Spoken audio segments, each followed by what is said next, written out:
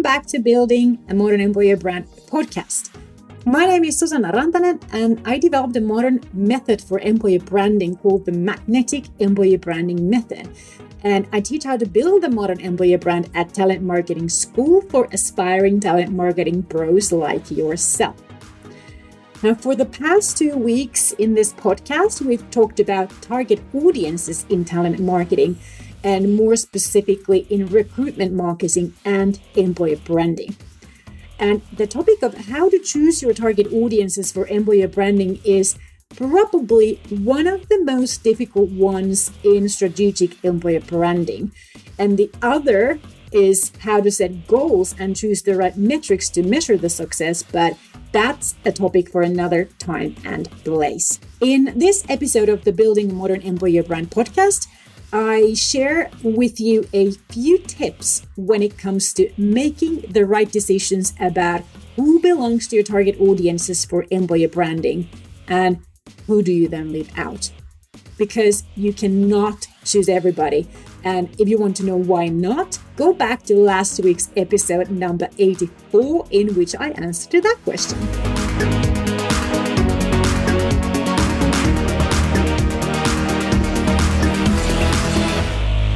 So are you ready to talk about how to choose your target talent audiences? Now, I'm going to approach this topic with the 3 key questions that you need to answer to when you are starting out making those decisions and choosing your target audiences for employer branding. Now, maybe you remember from many of my previous episodes, employer branding is a long game.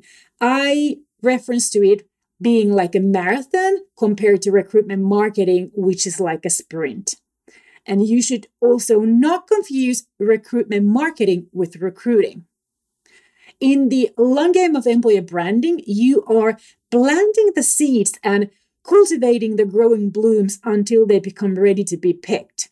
And as you know, this takes time. My recommended time frame for your mind is something like 1 to 3 years, depending on your strategy, the actions you choose, and the budget that you have, the commitment that you can actually make on executing your employer branding strategy. And if we reference back to this gardening theme, the only thing that grows really fast and over the night are weeds. So you want to make sure that you are planting the seeds and cultivating the growing blooms of actual flowers and fruits. So you can collect fruits of your labor earlier. The more targeted you are, the better and more active plan you have, and the better you optimize this so-called funnel or journey from the start to the end. And if your game plan is more, let's say, more easygoing and you don't have resources to actually execute, activities on a weekly level, but you can still commit to consistent delivery, most of your fruits won't be ready in a year. They are probably more likely to be ready in 2 or 3 years. So just so that you know that, the more you put in, the more, fruits of your labor you're able to collect, and probably also some of them become ready earlier. Also, I think it's important to know that the more you make your employer branding a systematic and repeatable routine, you can expect to harvest more than once. And that's the problem with campaign thinking or project thinking. Campaigns and projects really deliver you a harvest just once, if even then. And so you're not going to execute employer branding to its fullest potential. So if you want to harvest more than once, you need a systematic and repeatable routine, which is what my method also offers. So keep that in the back of your mind. Okay, then to these 3 questions. So question number 1, when it comes to helping you to make those difficult choices, who are your target audiences for employer branding? Question number 1, who are your strategically important talent audiences? Now, that's a bit of a difficult term there. Strategically important talent audiences. Now, strategically important means key talent to your business, those talents your business cannot operate without, or else you would risk not delivering your business goals, or maybe you can even end up out of business because you don't have the key talent. And if you are unsure of what talent means, it doesn't necessarily mean a person. It refers to a skill. But oftentimes we all know, especially if we work in leadership roles, we all know that even if two people have the same skills and competencies, oftentimes the attitude and their behavior is like the super important extra that separates them from each other. And you just get much more out of the other key talent than you would from the other. So oftentimes the strategically important talents for a business are people, specific people who have the right kind of an attitude, frame of mind, values, way of work, and skills and potential. So that's the starting point. You first need to identify who are your strategically important talent audiences. And when you do this, it helps if you sort of think about who are your strategically important talents that are already on your payroll, and then sort of use them as your reference point of building a comprehension of the audience that you're thinking about. So that would be the starting point. So as an example, if you are a sales company, your business cannot do without great sales talent. If you are a product development company, your business cannot do without great product development talent.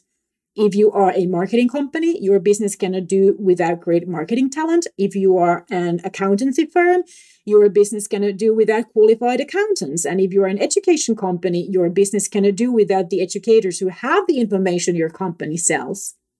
So not everybody working in your organization is in your strategically important talent audience. This does not mean that they are not important. Of course, everybody your company pays salary to are incremental and important as individuals and in their role. They are all in your recruitment marketing audience too, and in your talent acquisition audiences, but they are not all in your employer branding audience. When you start listing your audiences, don't look at this time like you would, look at choosing your audiences for recruiting.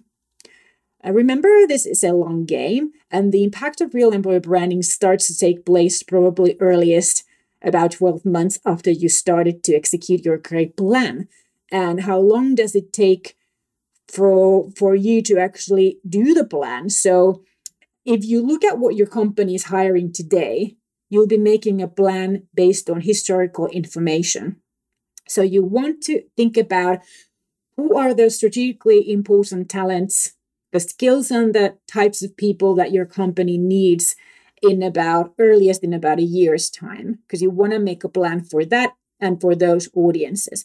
Now, oftentimes it could be the same people that you're already hiring, but I have to say that over the past decade, with most of our clients, we've noticed that literally, as said, most of them are in some kind of a business transformation, whether it's a strategy, new strategy implementation, or whether the entire business has transformed because of the digitalization or the pandemic or something like that. So oftentimes, many organizations are actually not hiring that much the talent that they used to, and their sort of talent needs have shifted or even changed completely. So you want to make sure that you're not building your employer brand strategy on the assumption that in a year's time or 2 years' time or 3 years' time, you're still going to be hiring the people that you have hired thus far to this date.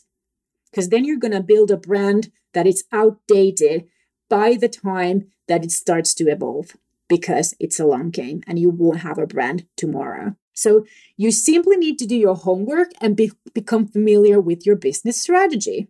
Look for things like what are the key strategic emphasis, but the most important focus areas your business in the next 2-3 years. Is your business going to start acquiring new businesses? Is your business branching out and developing new innovations? Is your business branching out and opening a new market? Those are examples of strategic focus areas, and those obviously impact what kind of talent your business will need in the next coming years to deliver those goals in those focus areas. And then, ask yourself, are any of those related to our workforce, the existing knowledge and skills, or do you need to hire totally new skills and experience? And if you do, does it look like you will need to hire a lot of it? Or is it just going to be one or two or a couple of people, which you then don't actually build an employer brand for a couple of people? Are any of those related to completely new business areas and require you to hire new staff in a location or even a country where you have no existing employer awareness? Now, these are the kinds of questions you need to ask yourself when you do your homework. If you don't know, if you can't answer the questions that you ask yourself, ask your boss, ask your business division leads, ask your finance department, ask anybody in your organization who knows a lot who's like deep involved with the business strategy and understands, what your business is about to do. And by the way, you're gonna look like really professional when you're gonna go and ask those kind of questions. So just as a tip for yourself as well. And do your homework before you just start making decisions and then end up with the wrong audience. Really important. Now, going back to that strategically important, gosh, it's such a big word that even my tongue is going to get twisted. Going back to strategically important, it means that what your company focuses strategically to achieve over the next couple of years is going to require some specific talents, be it skills, capabilities, attitudes, experiences, networks, whatever, qualifications. And then you will need to see whether you already have those capabilities or not. And if you don't have those strategic capabilities, then you need to figure out, are they going to get hired, or is your game plan to educate your existing staff? If the likely game plan is to hire those new strategic capabilities next year, you better hurry up to start building your employer brand in that audience, because you need at least 12 months to confirm them and confirm and convert them before the actual hiring starts. And if you don't have that much time, you need to make a relentless game plan to start with employer branding activities and connect that with recruitment marketing activities way before you post the job for any roles in that group. And if you need to hire those tomorrow, then use a headhunter. So the role of employer branding is to plant the seeds and cultivate your field in that specific target talent market in line with your strategic needs until your talent acquisition is ready to go and harvested. So the employer branding plants the seeds and cultivates the blooms until the talent acquisition is ready to go and harvest. So this is where you start. You need to know what talent your business cannot do without to successfully meet the strategic business goals in about 2 years' time from you starting to make your employer brand plan. Which then takes us to question number 2. Can you group together some of these talent audiences? And you can. That's the answer. Because in employer branding, you're not targeting your messages to titles and roles, but the people who will become compelled to join your story and become a contributor to what your company wants to achieve, your mission, your vision, your purpose, your customer promise. Now, I know from experience, when you start doing this, you're likely to end up with a longer list. It's hard to come up with just one audience. It's difficult to wrap our heads around the fact that employer branding is not recruiting and not recruitment marketing, and our audiences are not the same recruitment profiles who make up our audiences in recruitment marketing. But once you have your homework done, just start making a long list first, and then just shorten it as long as your list is only about 2 to 3 audiences long. This is the right process to get there. And bear in mind that regardless of how big of a company you work for, you still need to end up with maximum of 4 strategic target audiences. Yes, even and especially for the biggest corporations, the number of employer branding target audiences should not exceed 4, no matter what, because you do not have the adequate resources to cover more than 4 groups in ways that it would be effective enough to deliver measurable value back to your organization. Again, if you did not listen to episode 83 the other week, listen to it for this to make more sense to you. Now, in this process of shortening your list of who makes it to your employer brand strategy as your key target audiences, what you do is keep asking yourself, which audience is truly important strategically? And which audience is more important strategically than the other, until you no longer are able to cross out anyone. And if you now have at most 4, then great. I doubt that you will. So if you still have more than 4, then you just need to start grouping, segmenting with the bigger pencil. And that would start with the question, how can I group these audiences or some of these audiences together so that they become one bigger group? This segment you come up with or segments that you come up with must still make sense both to your company and for those people. So you don't just group people together that have nothing in common in between them. They need to have something significant enough in common so that it makes sense that you're going to group them. For example, when at HR, we call HR, finance, IT, marketing, and communication the support functions, that's segmenting. And that makes sense both to business and to them. They all work in functions in which they may not be directly in touch with the end user or the end client, but what they do daily helps those people who are in touch with the customer to succeed better in that. Or you could segment together all of the people who develop your product from R&D to design to actual developers, because what connects them is the product that must solve the customer problem. You just need to stop limiting yourself with recruitment profiles when you step into the employer branding game, because this is not recruiting or recruitment marketing.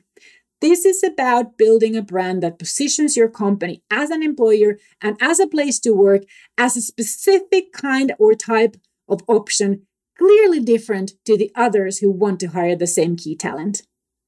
And it makes the most sense that your employer brand is connected to your business purpose, mission, and the problem that you solve for your customers, because then the entire company story is one story. And then we come to the final question number 3. Can you keep regrouping these people until you have just 1 or 2 left? Yes, this truly is the final question. Your employer brand will have maximum impact when it's targeted to just 1 or 2 audiences. And you can achieve this when the connecting element is your mission or your ultimate customer promise. I know. If you truly want to create an employer brand that has a huge impact on your reputation and especially on your company's success, it pays out for you to step out of your comfort zone and start thinking about leveling up with employer branding. And if you can do this, it is actually a reflection of your own personal talent as an employer branding practitioner or manager. So you want to do that for yourself as well. So you need to be willing to do this homework. Otherwise, you might feel like you put a lot of effort in this all, but all that you get out was some fluff that had no effect on your reputation, on your annual hiring success, on how your existing employees commit to deliver your customer promise, how your people, your employees choose your company as their place to work over and over again during their employmentship. I mean, if this feels like too much right now, cross over the plan to do employer branding well and focus on proper recruitment marketing strategy that targets the active job seekers who match your recruitment profiles. Because this can be a lot. But I'm here to inform you, inspire you, and educate you. So why not come back next week with another episode on the Building a Modern Employer Brand podcast. My name is Susanna Rantanen, and I teach modern talent marketing and employer branding online at Talent Marketing School. And if you want to find out about or, get a summary of this, I think, pretty heavy information on this episode, go to modernemployerbrand.com/podcast8, the show notes article. Alrighty, I'll be back next week and I hope you are too. Moi moi!